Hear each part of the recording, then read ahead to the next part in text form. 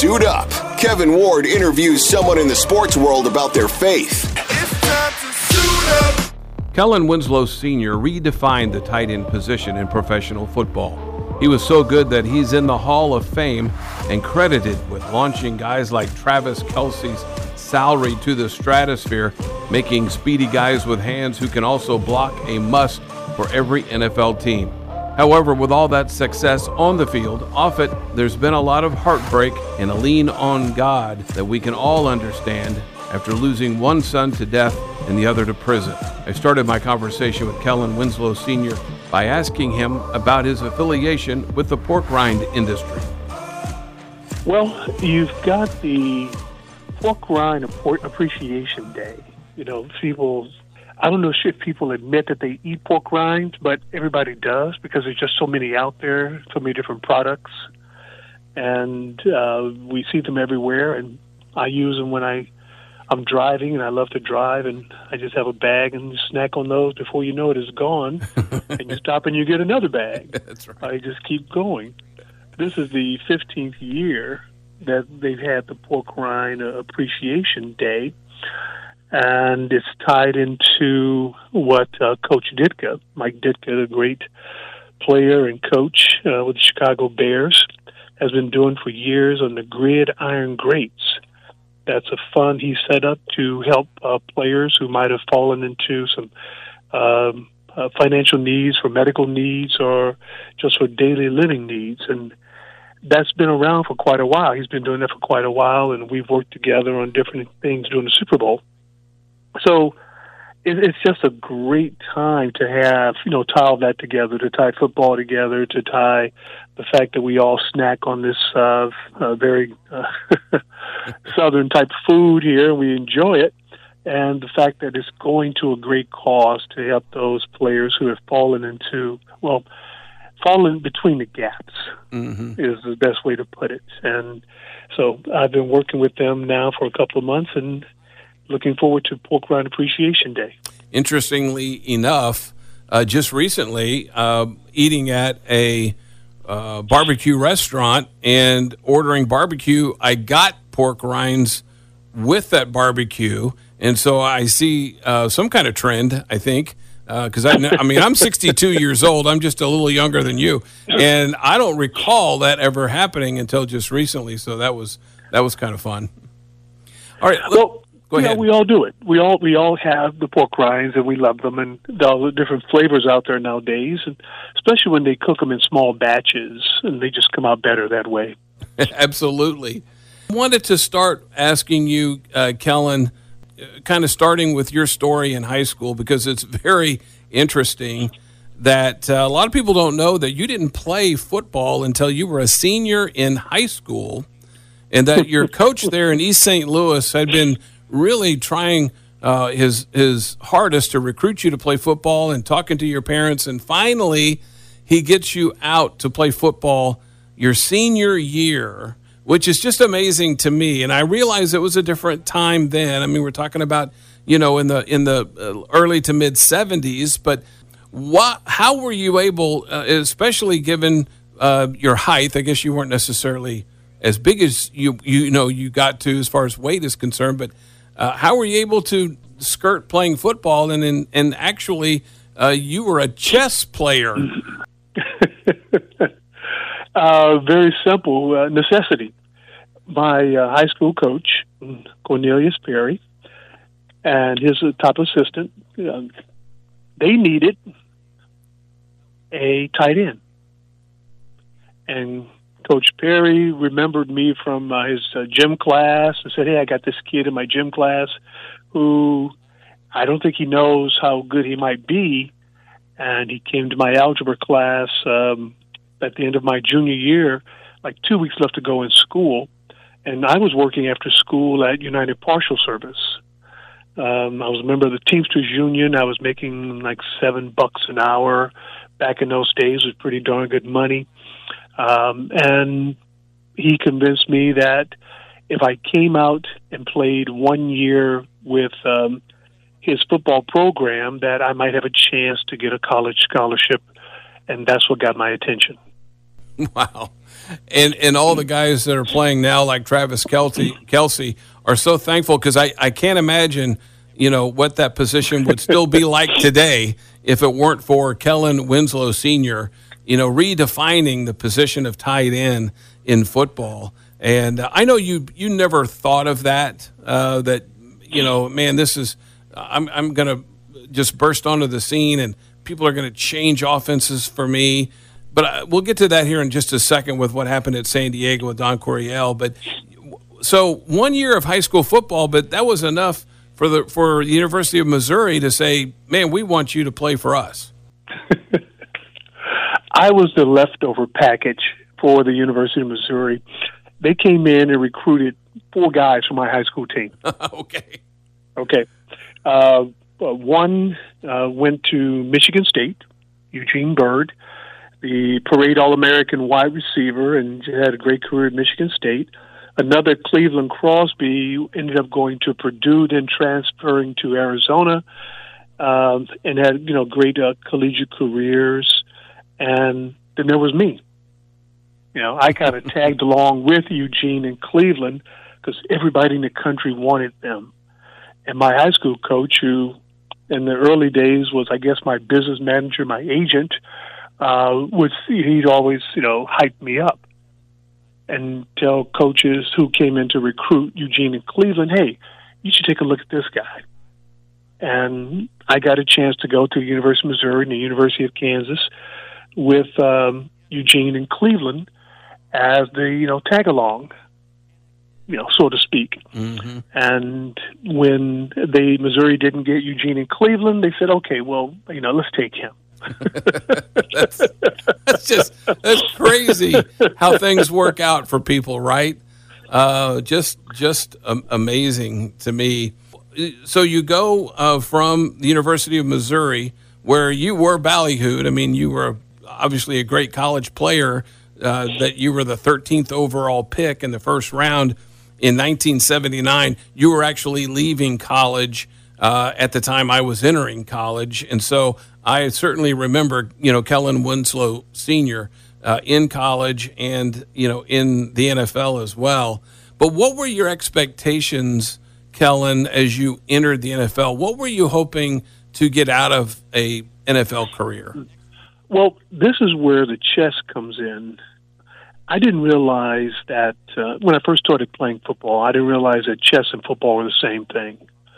It wasn't until the early part of my junior year that I realized, I'm the knight in football. In chess, I'm the knight. And that's when I understood the game of football. And that's when everything opened up for me, and I began to understand why we did the things that we did. Up to that point, I'd just been running around.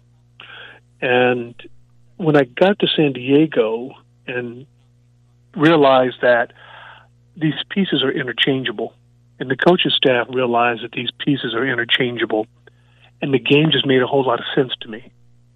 So playing different positions and having different responsibilities because you're playing a different position, from play to play, just makes sense to me. And that's what I think Don Coryell and Joe Gibbs and Ernie Zampese and Larry Weaver, our offensive coordinators during the times I was there, they understood. And that's what changed the game. Those coaches being innovative enough to say, hey, this kid is smart enough to do these different things. He's got some ability here. He may not do everything great, but he does things well, well enough. And so let's move him around. And, that was a great thing about it. They saw something, and that's been a blessing that I've had throughout my entire life. Somebody else recognized something in me and helped me develop it. You say a blessing, and I got to ask you about that rookie year, because I don't know what controversy you had in your life or tragedy up to that point, but did getting injured your rookie season, was that the first, devastating thing that happened to Kellen Winslow Sr. that you had to then start, going to God and saying, hey, man, what's going on here? What, not my rookie year when I broke my leg. I was just kind of, young, and I knew I was going to heal and had no doubts about returning to the field of play. That came in 1984 when I had a devastating knee injury, and the so-called experts said that my career was over, that I wouldn't be the same person, the same type of player I was before. And that's when, you really fall back on faith, and just had in my mind that I was going to return from this injury. I didn't care what anybody else said, and that I was going to be able to contribute, and that's what happened. A lot of staff around the Chargers organization, I remember one of the secretaries said to me, "Why are you always smiling?" And, I'm on crutches.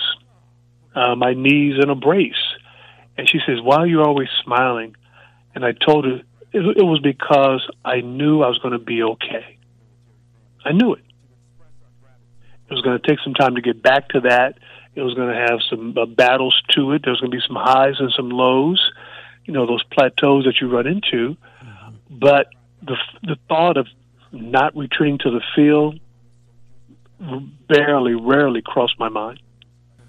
Anybody that knows anything about football knows that you're the guy, as I've already mentioned, that redefined a position. And I know guys like Bill Belichick, says that, all direct descendants of Kellen Winslow, owe him a debt of gratitude because of how you were used. And then everybody else saw that and went, okay, well, this is how the tight end needs to be redefined. At what point in your career did you realize that you were this unicorn of a football player? I don't think I ever did. I really don't. I was just doing my job and having fun doing it. You mentioned Travis Kelce a little bit earlier, and I enjoy watching him play because he's fun to watch. And he's enjoying the game. He's things are going his way, and he's on every television commercial. He's on TV more than Shaq and Charles Barkley, I do believe, and that's great. I'm happy for him, but he's enjoying the game, and he's at that place where, in his mind, the game has slowed down so much for him. And if you've ever played any type of sports, anybody who's played any type of sports would understand that statement, how the game slows down for you. Mm-hmm. But I've never thought of myself as that guy who said, well, let's do this. Don Coryell did that. Joe Gibbs did that. There are guys before me who could have done the same things that I did. There's John Mackey, there's Charlie Sanders, Dave Casper, on and on and on, who could have done what I did, but the coaches just didn't think that way. Mm-hmm. Don Coryell thought that way and said, hey, let's take the fullback out, let's put a second tight end in, and let's have them block, let's have them lead on the run plays, let's have them be the protection for the quarterback, pick up blitzes, and just confuse the defense. And that's what came of it.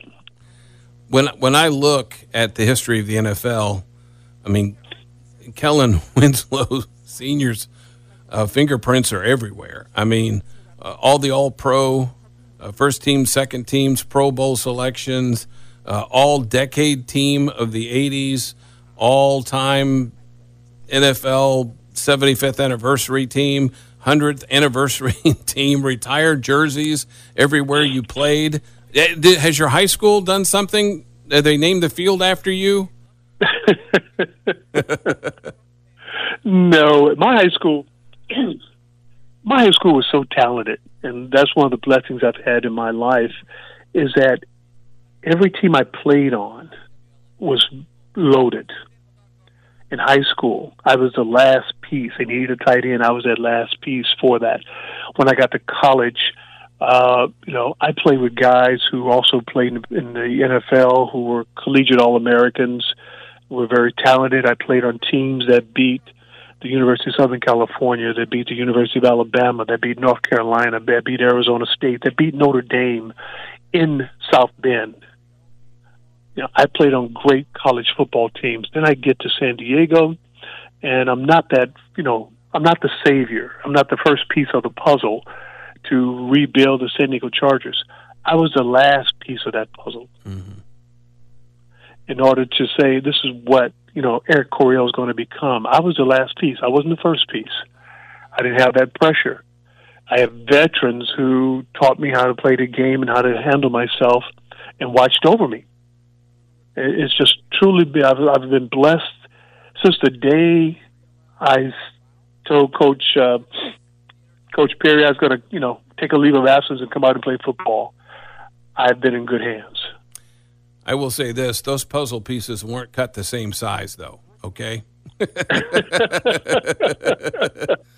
No, I'll tell you, I was the last piece. I didn't have to be the star in college. I played with guys who played for years in the National Football League and who were drafted, very high. And I learned from them. Mm-hmm. So I've been blessed everywhere I've been. Kellen, after your playing days were over, you get into administration on the college level as athletic director at Central State, Lakeland, Florida A&M, many years in the college game there too, and I'm sure you had many challenges during that time.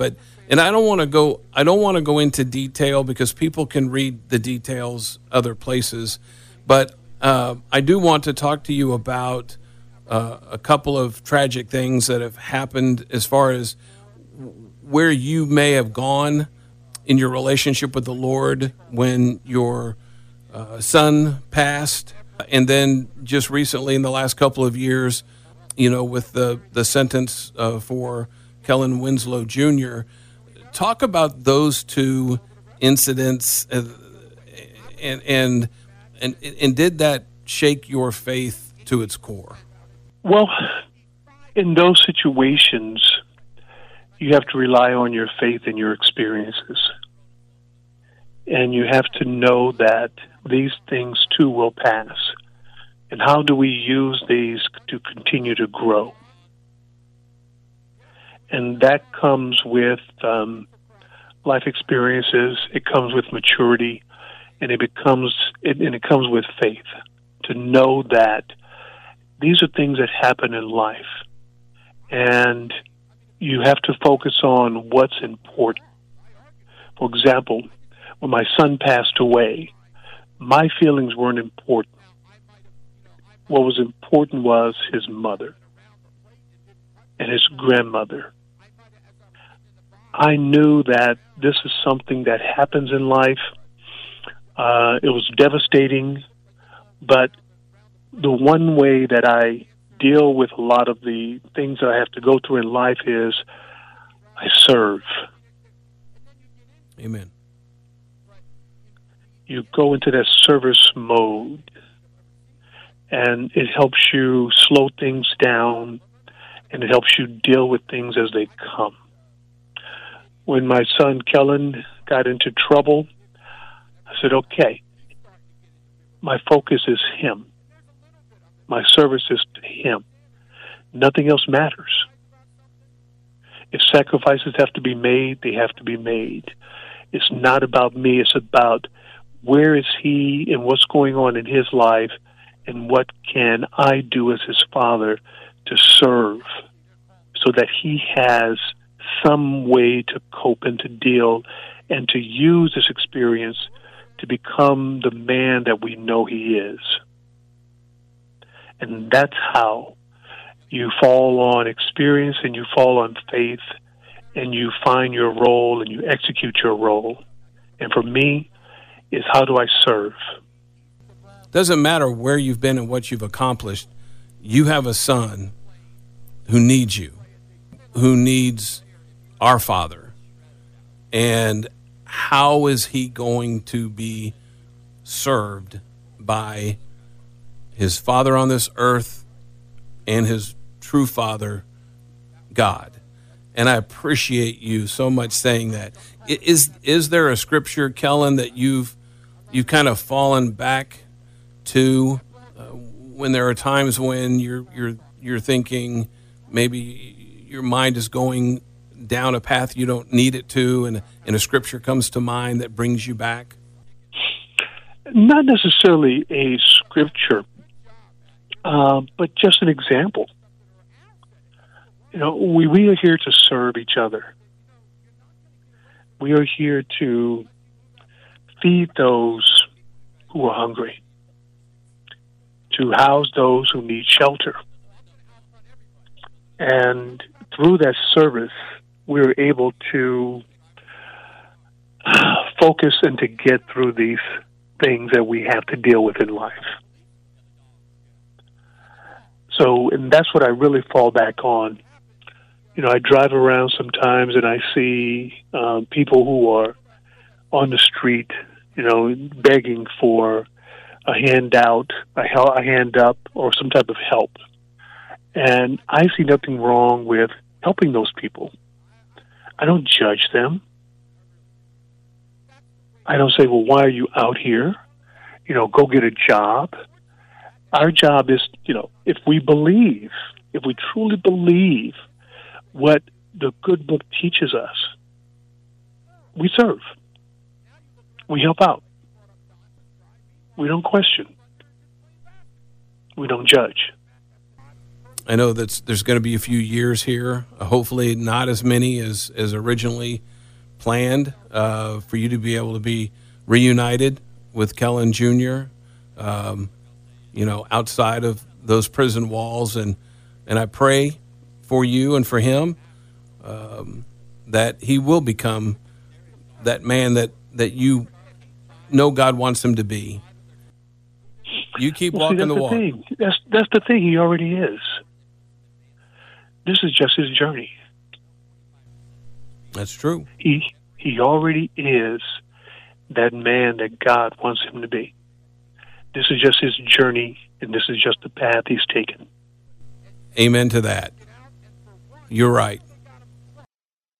You were one of the greatest players in the NFL, and in my book, with that understanding, you're one of the greatest in that area too, man, and I really appreciate that. You go back, Kellen, to what you said about just being good to each other and being kind and serving one another. I don't think we think enough that that's my actual brother. That's my actual sister.